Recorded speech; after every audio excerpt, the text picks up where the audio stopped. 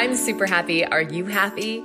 Welcome to the Be You Find Happy podcast. Here you'll find tips and tricks to inspire you on your way to happiness, to live a courageous life of authenticity, and learn how to speak your truth with grace. I'm Michaela Johnson, and welcome to our podcast.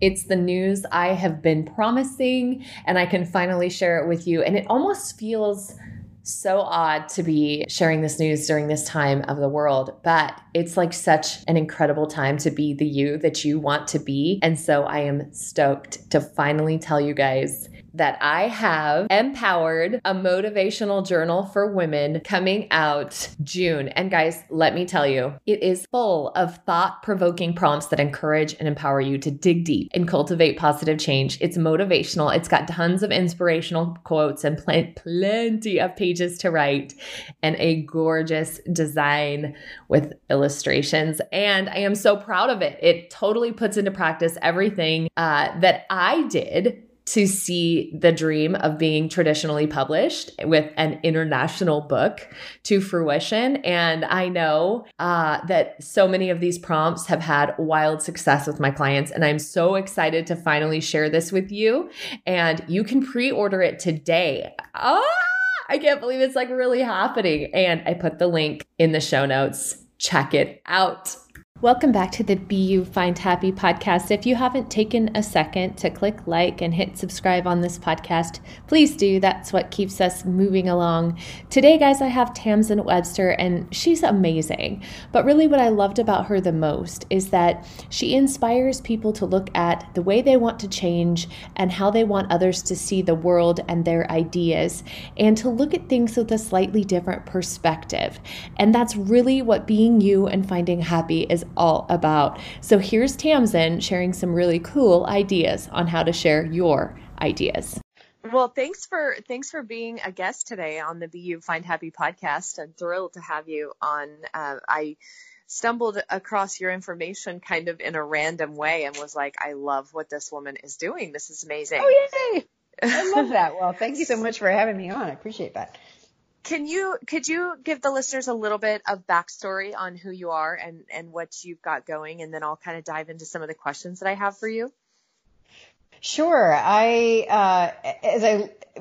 I do is I help people and organizations make their ideas strong enough to build on. And so what I mean by that is, people and organizations kind of throughout my whole career, they often are driven to serve some kind of idea that's bigger than themselves. I mean, sometimes that's on behalf of an organization. Sometimes that's on behalf, of just something that they're really passionate about. And what I find oftentimes is that we focus so much on how important that we think our idea is that we forget that we need to pay attention to how do we make sure that we can convey that importance to other people. What I believe and what I found is that ideas are really built in people's mind. And so what that means is if we want to get other people to see our ideas as important as we do, we actually need to find ways to rebuild that idea in their heads so it's as strong and as irresistible as possible. And that's the work that I do. Oh, I love that. And, it's interesting when I first started kind of doing guest interviews and things like that, they asked me that, well, why is what you're sharing important to everybody else? And I see that as being something that people really could empower them just in their daily life as well. How do I communicate what's important to me? I mean, that is just such a basic, even I'm just thinking marital relationships and things like that. So, yeah, it seems like, what you're doing isn't just a tool for people with some big extravagant idea, but these sorts of concepts, could apply to everywhere in life.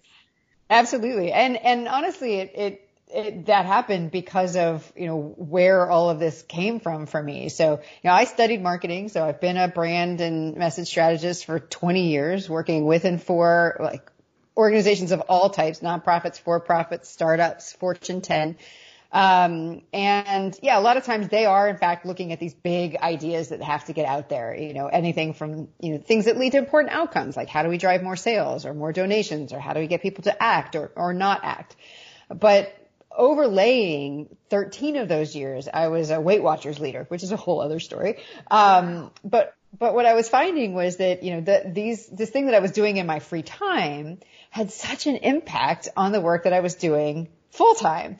And the reason why was because these in a lot of ways were these little ideas that I had to get across week by week by week that would shift people's thinking or behavior around something that was super important to them. So this absolutely is an approach and a process. Like, this is why I believe so strongly in it, is because I had, 13 years of seeing it work at the individual level, and realizing that nothing will work at an organizational or even market level if it doesn't work at that individual level first.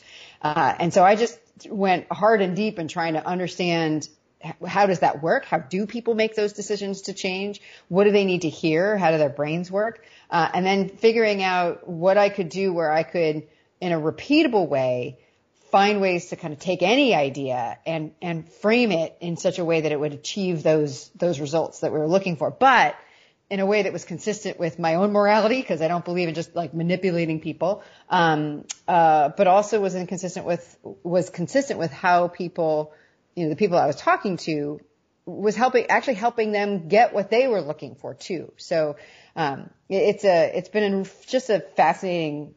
a fascinating discovery, and not one I think I ever could have predicted at the beginning of my career. Those are the best. When you mentioned manipulation, I kind of jotted a quick note, because I think there is a very important difference between manipulation and inspiration, and I think sometimes we think if we can just strong arm people into jumping on board with us, that's going to make everything all right, going to make everything feel better.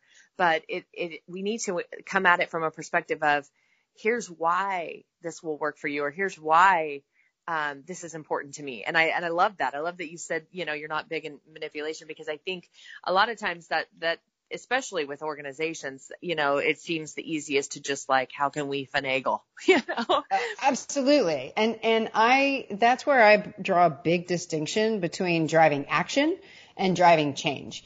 And, for me, change is action sustained. And so absolutely, you can do things. We all know how to do things where you can, dial up the pain of a decision. You can kind of like put a big incentive out there and prompt someone to a behavior. I mean, so I could talk about it from a business standpoint, but even back to like my Weight Watchers days, like you could see the difference with a fad diet. Do they work? Absolutely. Can you sustain them? No. No, you can't. And the same thing is true with those manipulations that happen in a lot of sales and marketing conversations, particularly when they're based fundamentally on pain. So one of the things that I've learned in all sides of my career is that, people, one of the most basic human needs that we have and beliefs that we have is that we are smart, capable, and good, is how I like to put it. We want to be smart, capable, and good. We believe we already are smart, capable, and good. And even if we don't believe that, we want to be seen as smart, capable, and good. And it drives everything that we do. And the problem is that the minute that you make someone feel not smart, capable, and good, because it's such a fundamental want and belief, like you have set up a chasm that you cannot close. Not over time. So in the beginning, someone may act because they're like, oh, well, how, I don't want to miss out on this thing, so of course I'm going to act. But then over time, and I think we've all had this experience ourselves, where like, yes, we may have been prompted to act in that moment, and then afterwards we're like, wait a minute. Like, this is not who I am, or this is not a good fit for us, or this is, this company does not represent the values that we have as a company. And that's where buyer's remorse sets in. That's where churn sets in. And when we're talking about our personal lives, that's where, reversion back to the things that feel more right to you come into play. So my aim always with messaging is long-term change. What can we do to help people make and sustain a change in thinking or behavior? And the only way that you can do that is by upholding their beliefs, not challenging them. That's absolutely true. I mean, as you're talking, I'm just thinking about different relationships, that I see in my psychotherapy practice and things like that, where, she's never going to change. He's never going to change. And it's probably because they didn't want to change in the way you wanted them to change. I love that. That is absolutely true. And so how can we find that? Yeah, that middle ground, I just had a light bulb go. Yay! It's absolutely true. And I love what you said, that people want to feel smart, capable, and good. They want to believe that about themselves. Of course, that's beautiful. Yeah, well, you as a psychotherapist know this concept well, but essentially one of my entire keynotes, I call it Getting the Green Light, is basically about that idea. And though I never mention it in the talk, it is 100% about a talk about cognitive dissonance. And that if we are like that gap, we're always trying to close that gap. And so when you are creating that gap in your marketing or sales messaging, or even just your interpersonal conversations, you know better than others, Michaela, like how powerful that drive is to restore cognitive consonance. So you go back to like, well, what is the thing that's right for me? And so this is where, like, when I'm working with clients on this is what we're really thinking about. We're thinking about how do we create the case for this change in thinking or behavior that somebody would naturally tell themselves. Not the one that we need to convince them to tell themselves, but the one that, based on how they already see the world right now, makes sense and it actually ends up feeling more cognitively consonant to them than what they're doing. Wow. And what a powerful thing to be able to inspire somebody to see something in a different way, that could potentially and hopefully improve their life or their quality of life dramatically. Oh, absolutely. And, the key to that kind of reframing that I've seen, because I've always, I don't come from a psychotherapy, or I've had plenty. But I'm not a psychologist. I'm not a psychiatrist, not a social worker, any of that. But, it kind of what I like to say is kind of practical applications of these concepts, because, honestly, a lot of that, we were taught a lot of it back in my training as a Weight Watcher leader, not from a therapeutic standpoint, but just in here's how people's brains work kind of way. And what I found in that practical application of some of these concepts, particularly around reframing, right, which is for me the first step that has to happen before someone will change what they're doing. So I often will say you can't change what people do until you change how they see, because how we see drives you. So a lot of times we start by trying to change somebody's actions, but we've left how they see the world unchanged. And that's not going to work, because they're going to revert back to how they see the world. So your only hope is really in changing how someone looks at the situation in the first place. And yet, if we remember that people must feel smart, capable, and good, that means we have to reframe things in a very, very specific way. And that is, we have to give them a new way to look at the situation that is consistent with how they're looking at the world right now. So here's what I mean by that. So I often use this just as a metaphorical explanation. So I'm sure everybody and your listeners have seen like a optical illusion, like the old woman, young woman, or the two faces and the bees. Yeah. So my favorite one is from 1892, and it's called the rabbit duck illusion, but I like to call it the duck bunny. And it's easy to find if you search online, just find the rabbit duck illusion. But as you might imagine, what it is that you look at it and you either see a duck or a bunny first. But the same lines create the same picture. Now, my very unscientific experiment so far has shown that for whatever reason, most people tend to see the duck first. So I explain reframing in the context of this duck bunny, which is if people are seeing the duck, like, they are going to see the duck. It's not wrong. They see the duck. The duck is in fact there. Right. But once you tell them that there's a bunny with the same information, just looking at the same data, right, the same inputs, you can see a bunny, then they can see the bunny too. And if for some reason, like, aha. Oh my gosh, right? So, if I take like just a corporate example, for instance, and we've got people who are they're trying to figure out how do we retain more employees. And we're finding that they're focused very much on kind of the perks that are associated with various positions, right? That's their duck right now. They're like, well, how do we change the perks that are associated with these positions so people will stay longer? And we can show them that, like, well, yeah, of course it makes sense to look at the positions because that's traditionally what we've done.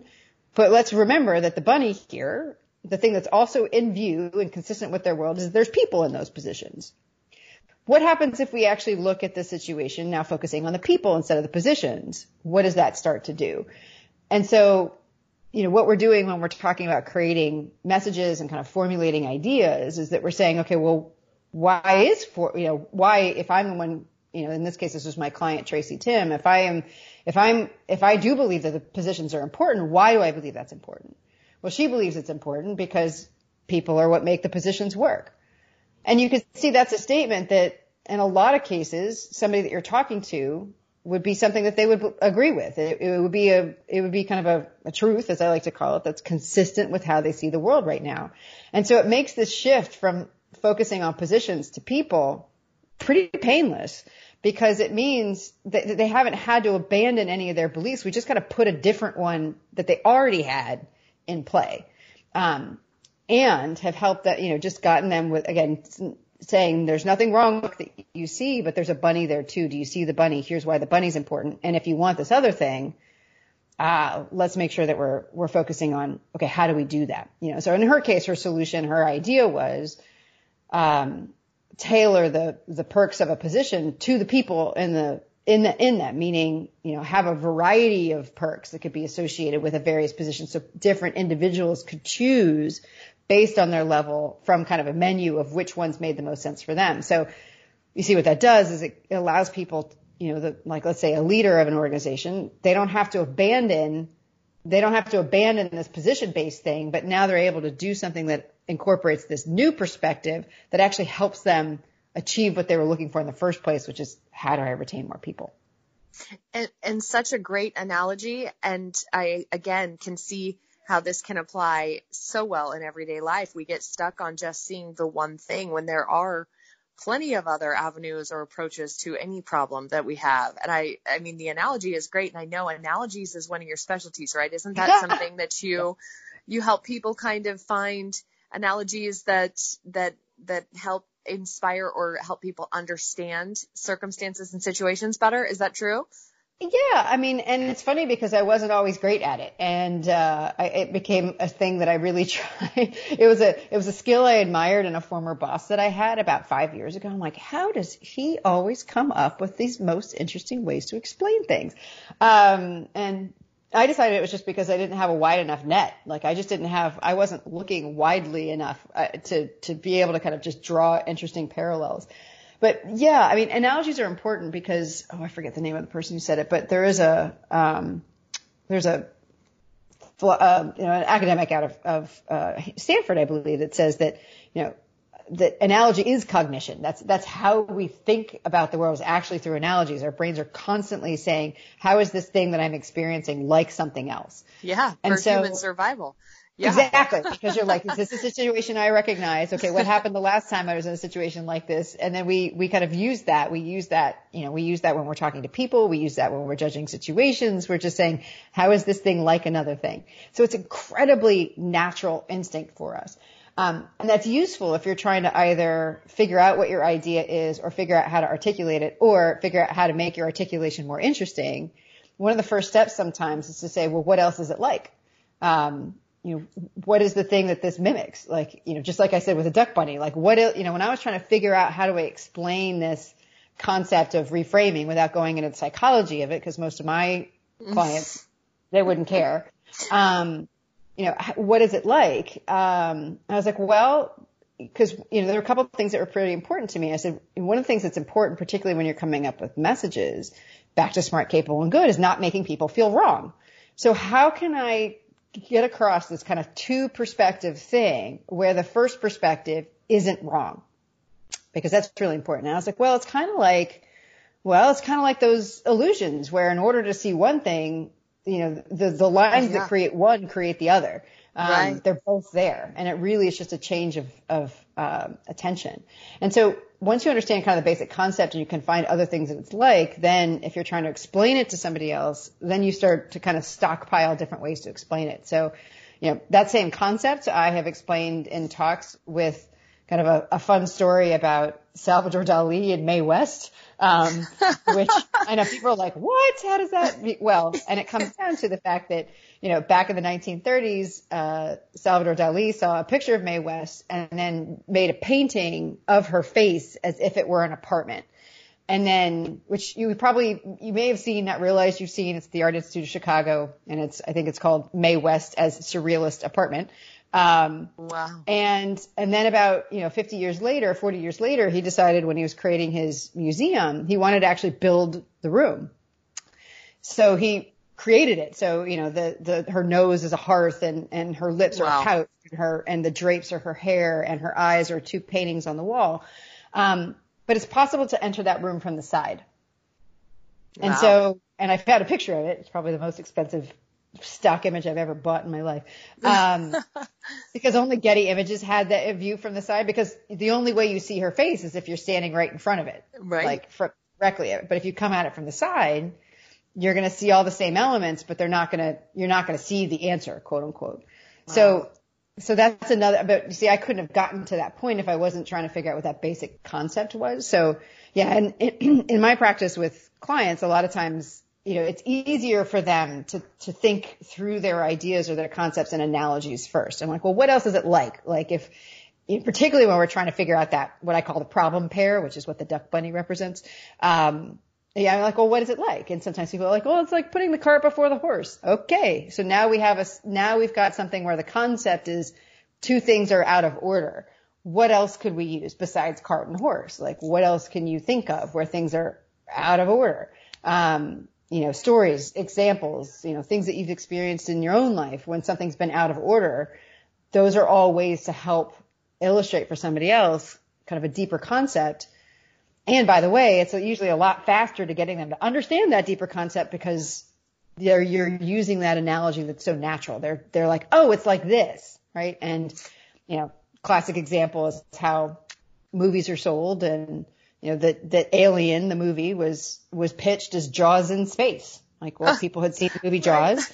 Then they were like, oh, I get it. There's going to be some kind of like monster that's going to be hidden most of the time, and when it shows up, it's going to be terrifying, and what's going to happen? And they could understand it without having to go through, well, the scene opens, in right. Seaside Town, right? Like, and a lot of times that's exactly what we do when we try to explain an idea for people, is that we tell them like all the elements of the scene and the plot, and we just forget to tell them what it's actually about.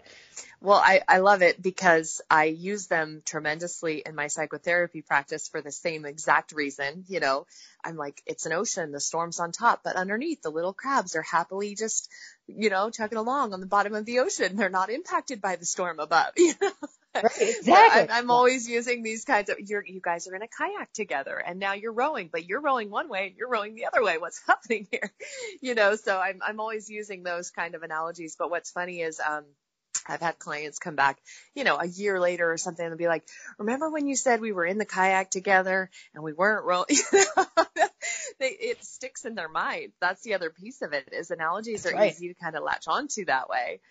That's exactly right. Yeah, they're super powerful. Like people, I used to always use Dali and West, and then for whatever reason, for time reasons, one time I was just like, well, it's like this duck bunny, and now people talk like they say duck bunny back to me, which is at the point where you're like, okay, this really stuck, I'm like, what's the duck bunny? I'm like, technically it's the problem pair, but everyone's like, what's the duck bunny here? And I'm like, okay, we'll figure this out. So you say ideas are best, best ideas aren't found, they're built. What does that mean? What does that mean? I love that, but I want to get your perspective on that. So the way I see it and the way I've experienced it is that, a lot of times we think that ideas like come to us in that flash of a moment, the kind of classic things like Archimedes in the bathtub with like, Eureka, I found it. Or, Isaac Newton with apple falls from his tree and then he's like, gravity, of course. But what I found is that that's actually that moment where that aha happens is actually the moment where all the pieces of the idea fall into place. And in order to understand that, we have to understand a little bit more about the brain works and how it makes sense of the world. And it isn't just analogy, because analogy is part of it. But how the brain makes a sense of the world is that it creates stories about it. And And this is well documented, and also well documented. This happens preconsciously. All the parts of our brains that slot something into a story happens before we're even aware of it. Our brain is unconsciously saying, "Oh, right, this is like that ocean on the surface moment that Michaela talked to me about." But once we understand that piece, then we start to understand, okay, here's how an idea gets built, because it gets built when all the pieces of the story of the idea get built. And once I figured that piece out, I was like, well, that's great, but what are those pieces? Because if I could figure out that, then we've got something really good going on. And so I took a deep dive into storytelling, not for storytelling's sake, but actually to figure out what are the critical elements of a story. A lot of times people, when they're talking about, what's a story, by the way, I would say that a lot of the information that's out there about story is very disappointing. It's like, it tells you what a story is, but it doesn't really tell you, and what it has, but it doesn't actually tell you how to get there. So for instance, it doesn't explain the arc. It doesn't, yeah. Yeah. Mm-hmm. I mean, they'll tell you it has a beginning, middle, and end. And to paraphrase a friend of mine, like, so does a piece of string. So what does that tell you? They'll tell you that, if you follow Hero's Journey, Joseph Conrad, or even more modern days, Donald Miller and StoryBrand, that, there's a character who wants something, and then there's a guide, and there's a thing. And I'm like, again, those are what it has. But that doesn't actually tell me how to find those things. And so, there was a day where I was like, well, if I think of these pieces of a story, these kind of, areas of the story, the beginning, the middle, and end, as the line, well, where does it start, and what happens to turn it to the middle, and what happens to turn it to the end, and how do we know it's over? And so that kind of question, combined with some research that came out of Princeton, which was amazing, because what they did was they showed people an episode of the British drama Sherlock with Benedict Cumberbatch and all of that, which I love this. And what they were doing was they wanted to see what people remember. And so they showed this episode of Sherlock, and they wanted to see, was there consistencies in what people remember? And it turns out there were. So people would remember different details, or they may remember them incorrectly or not, but the things that they all remembered were those endpoints that I just talked about, those things that moved the story forward. The establishment of what somebody wanted, the kind of establishment of, like, what was a problem, a moment of truth where they had to make a decision about that, what that actual decision was, and then what they did as a result. And so what I did was kind of say, okay, working on this theory, what happens if we name those points? And if we just fill in those blanks, what happens? And so I decided to name those points. And so the way I see it, a story really begins, there's preamble and whatever, but a story begins the moment that you understand what somebody wants. So I call that the goal. Because again, it's not just, okay, I have a character with a goal. I actually have to define what is it that somebody wants. So if I'm kind of figuring out what, brought me to, or what brought Isaac Newton to the concept of gravity, he wanted to know, why do things fall, right? And then that next major point in the story is the introduction of a problem that people didn't know they had. Now, this is where the duck bunny comes in, because this is where I use that. But this is where there's that moment where Isaac Newton is going, everybody is focused on this part of this solution, this piece of it, but what about this way, right? You can think about it with, like, Galileo or Copernicus. Like, everybody thinks the sun's at the center, but what if, everyone thinks that the earth is at the center, and there's a good reason for that, but what if it actually works differently, right? So that's that problem of perspective. The next piece is that moment of truth, right? So what is that piece of information that puts, that kind of validates the problem and puts the goal in jeopardy? And here's what I mean. Like, so if you're really trying to figure out why things fall, and you've kind of, like, all of a sudden, there's something where you're actually thinking about something that's pulling down from the ground rather than things are just fused in air somehow, then all of a sudden there's got to be something that allows you to say, well, there's something else that must be happening here. And that leads you to a change in thinking. That's the fourth piece. So goal, problem, truth, change. And then the action is what you do as a result. And so what happens with ideas is that those are the blanks that our brains are trying to fill. We're trying to say, well, it starts with like, what do I want? There's a thing that I want. I want an outcome. What is it? There's a moment where, where all of a sudden you realize that there's a bunny in the picture that you didn't see was there before. As soon as you see it, there's a reason why you cannot now ignore the bunny, that there's something that you can't unhear about it. That's that truth piece. And in that moment is when that change in thinking happens. And that's when you get that flash of aha. And so that's what I mean by an idea. It was kind of a long explanation, but that's what I mean by, an idea is built because our ideas are a story, and we have to go back and retrace that story if we really want to, A, make sure that they're strong and strong enough to build on, but B, if we want someone else to come to the same conclusion about our idea, we have to rebuild that story because that's what their brains are looking for. Right, right.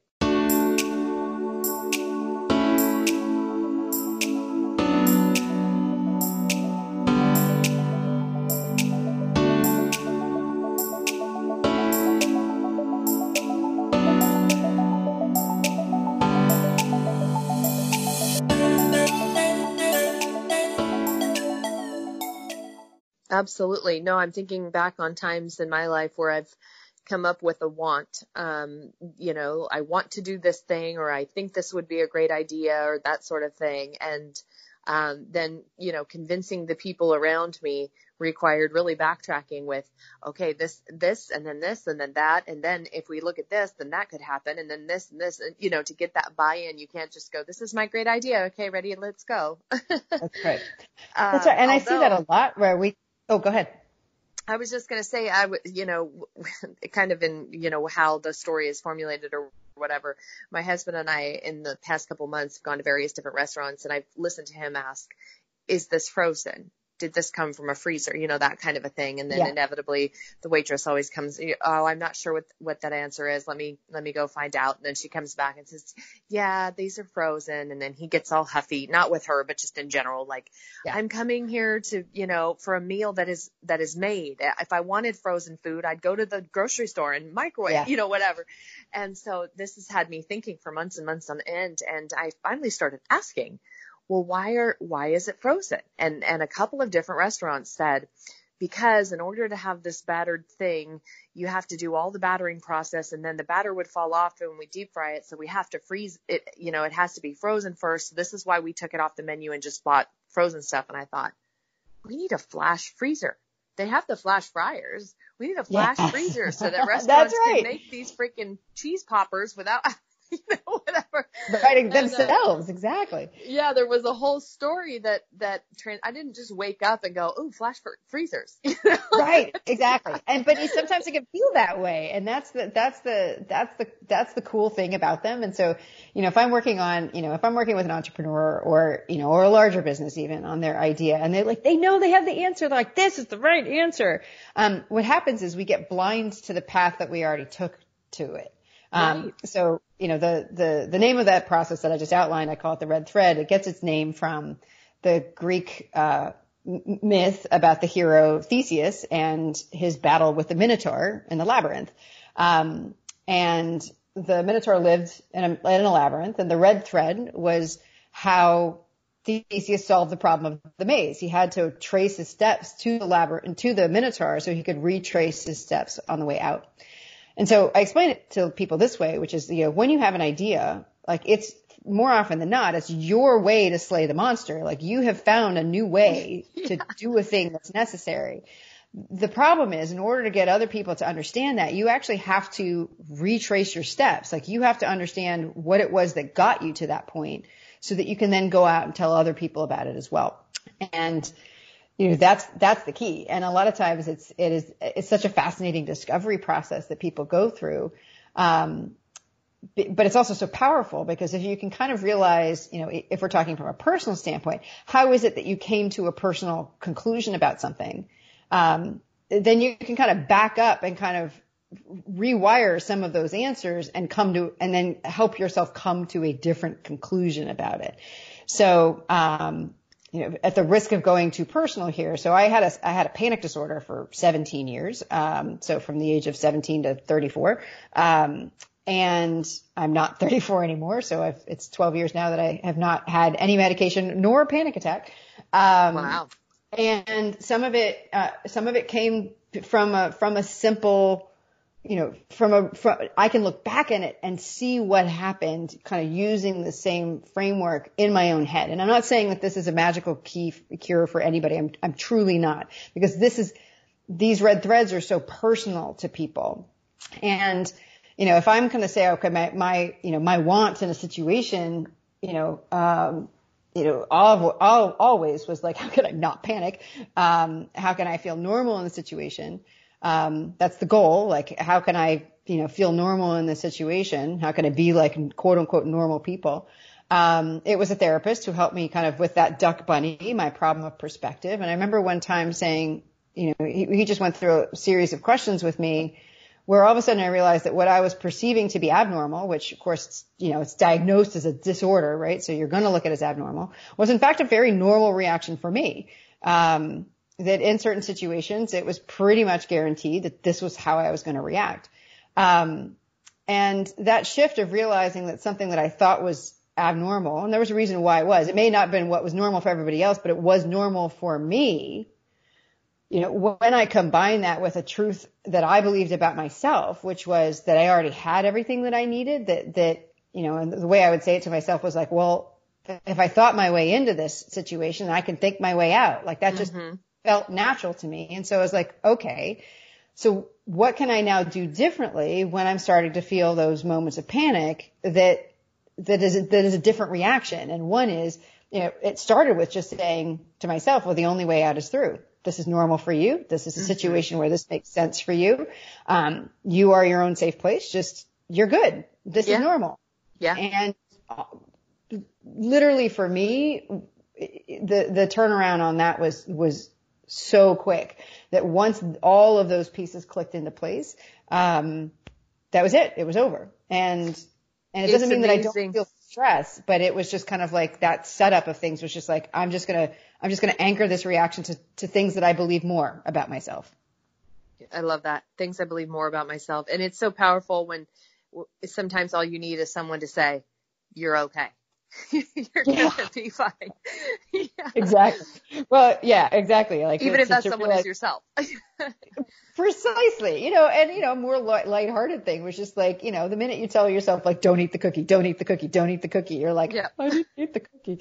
And so it's just kind of like that piece of it. And so it's all of these experiences for me that swirl together, and really come to this faith that there are things that people already believe that are stronger anchors for a new behavior than a new belief. And that is it possible? Absolutely. Can you change people's long-term beliefs over time? Absolutely. That's absolutely something I would see over time with my Weight Watcher members, is that if somebody walked in the door not feeling like they were a thin person, like, you don't change that identity overnight. You don't change that identity overnight. Like, that is something that takes time. I can change a behavior, fairly quickly. Like, my favorite example is, Weight Watchers is based on a point system where basically, like a budget, every food has a point value, right? And so you've got a budget of points, and you basically, every person has that budget. Let's say it's like 28 points, and you assign based on what you eat, you're just like withdrawing from that account. What would happen is that there were people who believed deeply about themselves. They had applied a label to themselves that they were quote unquote night eaters. And I could spend hours talking about the dangers of labels, but this was one of those things where I'm not going to convince them when they're upset that the label night eater is neither true nor helpful. Right. Because if they believe they're a night eater, they are. And that's it. Perception is reality. And they were so frustrated because they want to lose weight, but they felt like their own self was getting in the way. How can I possibly lose weight when I am a night eater? And at the end of the day, when I have the fewest points, all my points are gone. There's no way this can work for me. So this is, the problem of perspective that I was like, well, yeah, that's disappointing.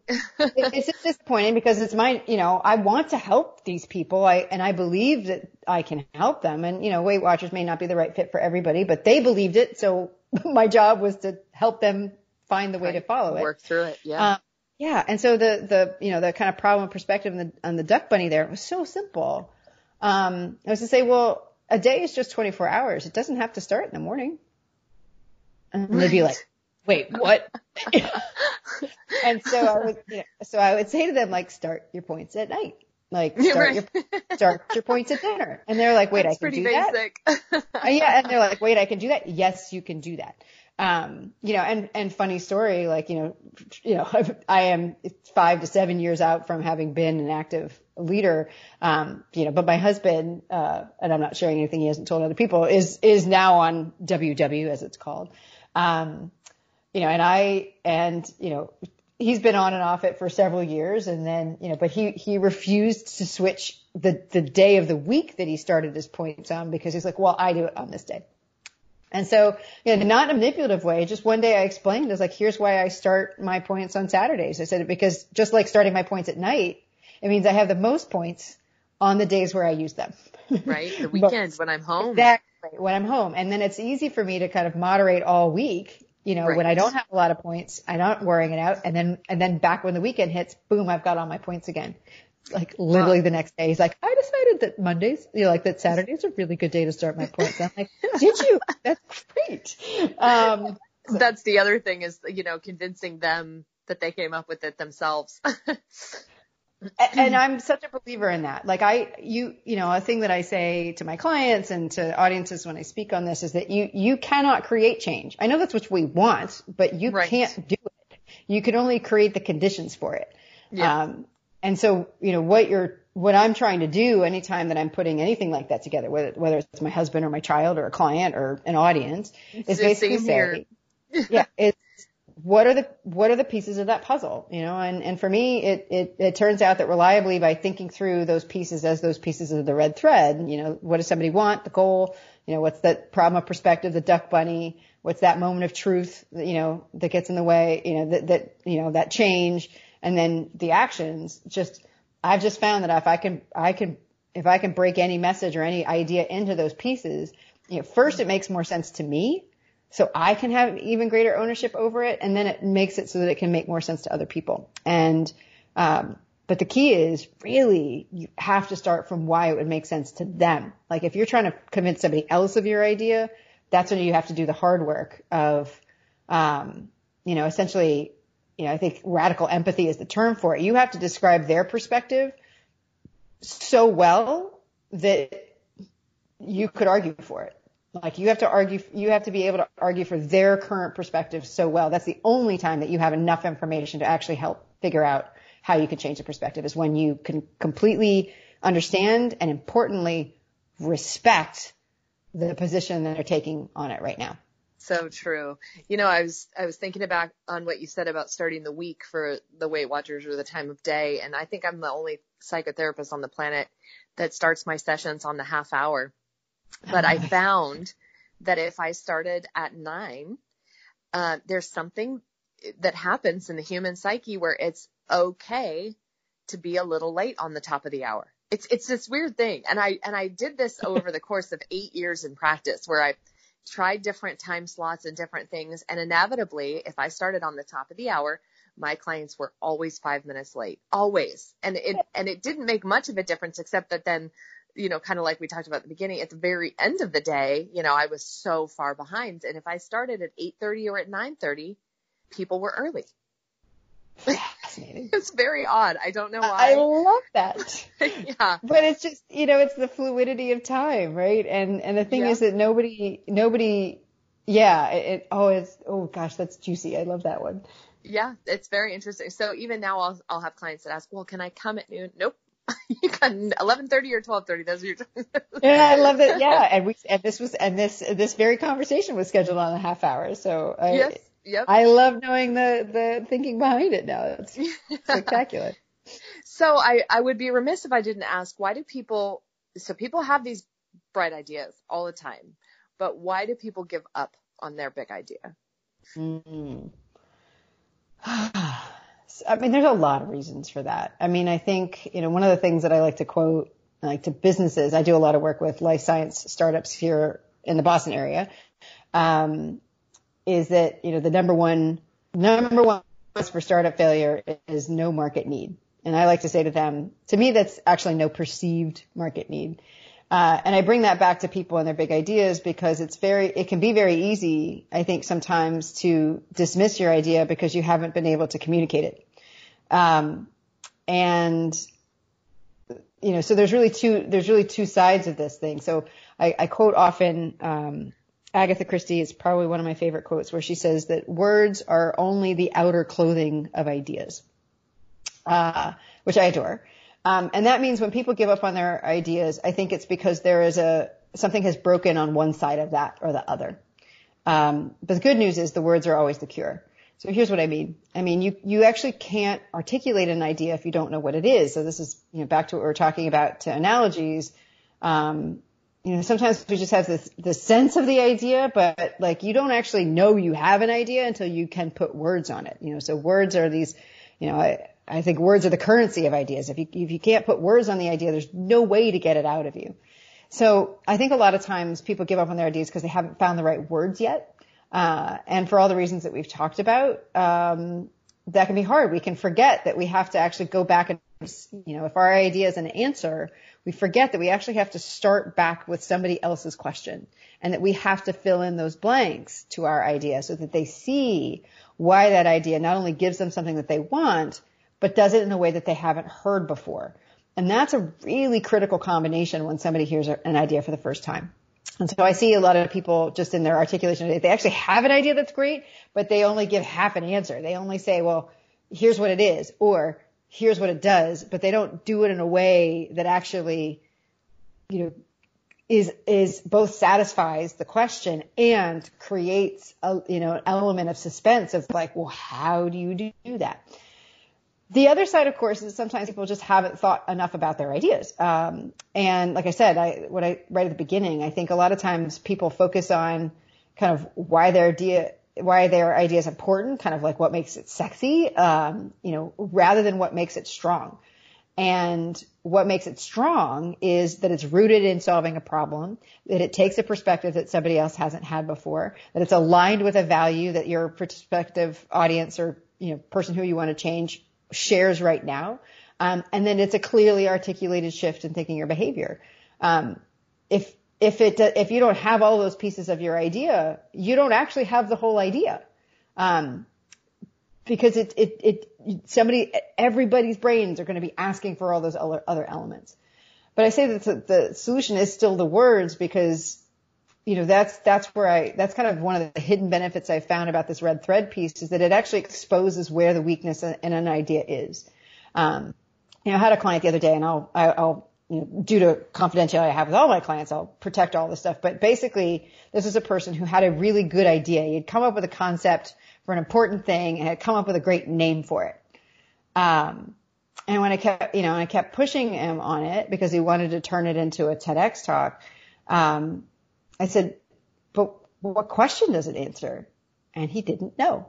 And so, and this is why he was struggling. He's like, I don't understand why people he had submitted this talk, this idea for a couple of times. I'm like, because you don't have all the pieces yet. I mean, the good news was that there was a beautiful question that it did end up answering, but we had to go back and retrace the steps, right? Which is why I call the red thread is because that is in fact the process. So, well, when you were talking earlier, I was even thinking when you were kind of going through the story piece and I was thinking, and there's the marketing pitch. That's what I was thinking in my mind was, really, all that back work is not for naught because that is your marketing plan. It 100% is. Yes. It's like a free prize. Like not only do you actually come out understanding what your idea is, but you've actually come out with the case for it. Because it's the case your own brain made and that's because solved. of the, right. Exactly. It solved it. And, as I explain when I talk about this kind of in the context of, finding the story of an idea.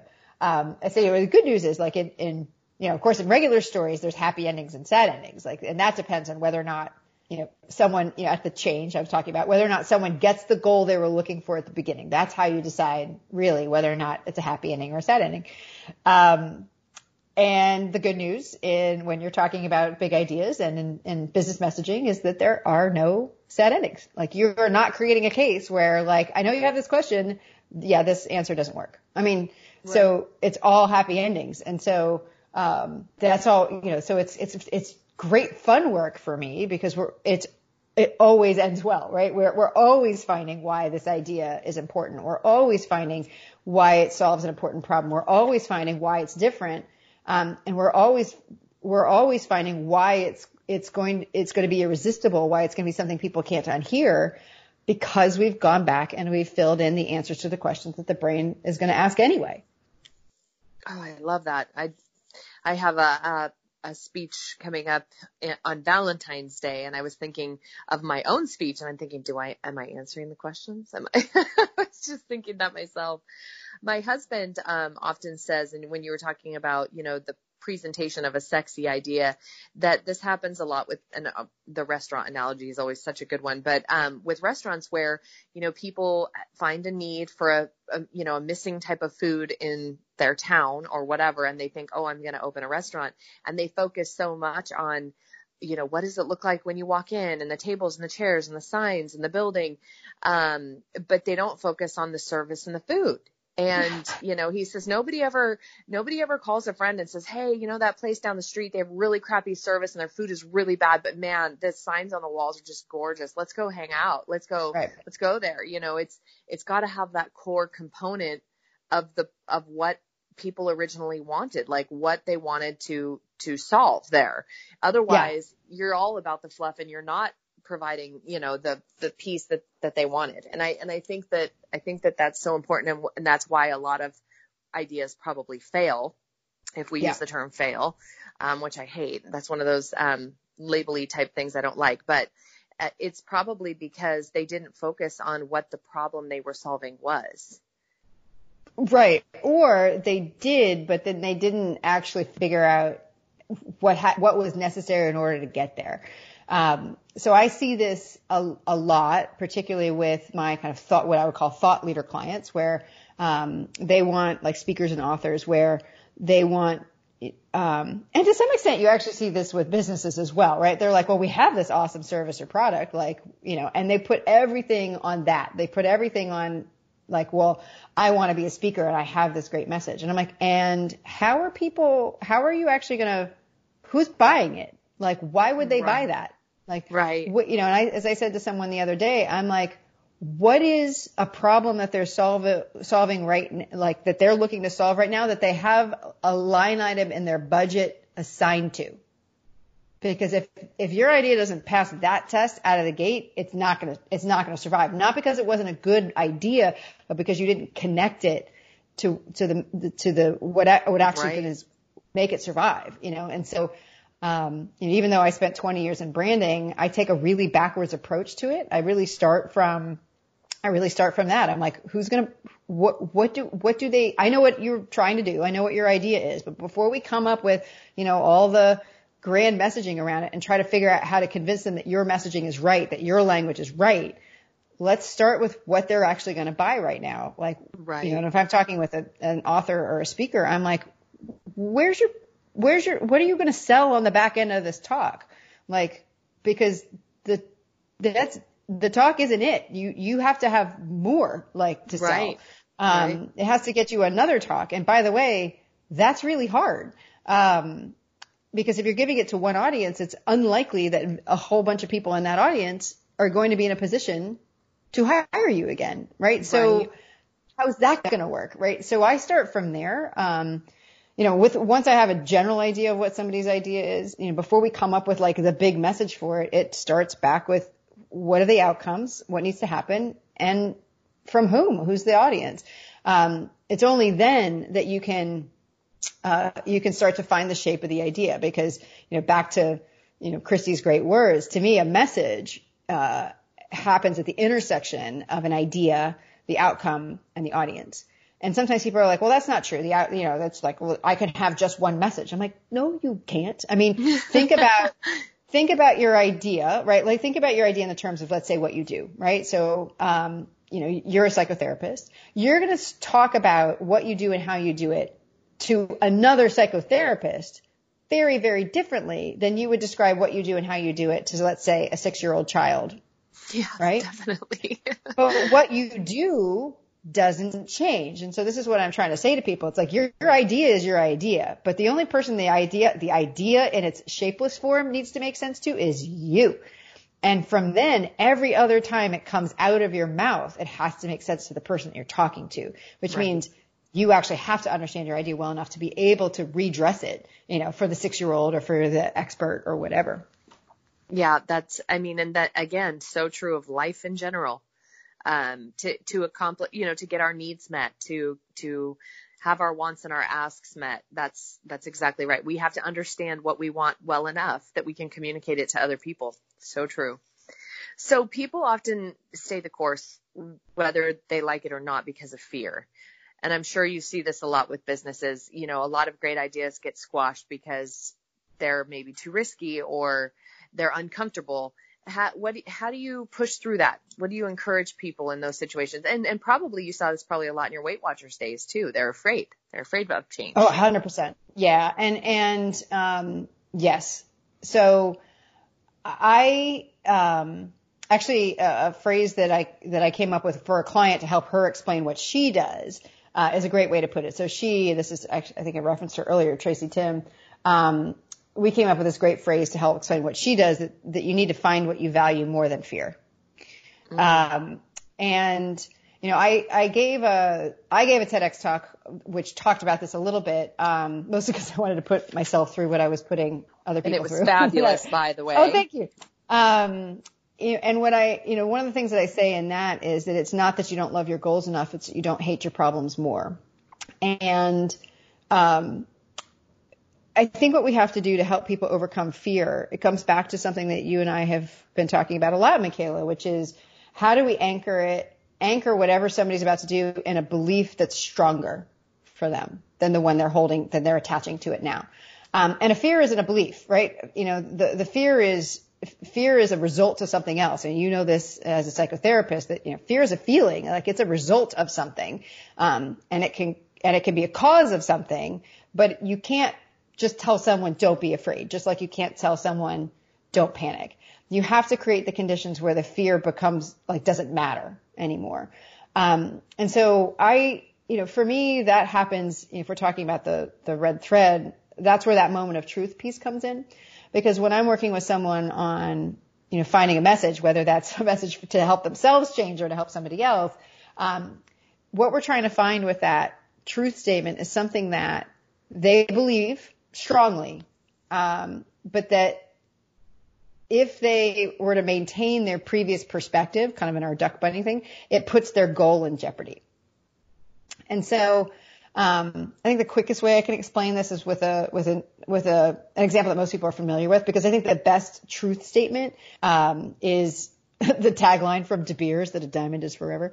And if we go back and kind of think about these pieces, like the goal of someone who wants to get married is, what's the best symbol of our commitment, right? That's something that they really want. What De Beers discovered in the 1930s and such, because that was actually back then, 1947 is when that tagline came out. People did not regularly buy engagement rings, and they did not regularly buy diamond engagement rings. So, wow. I know. De Beers.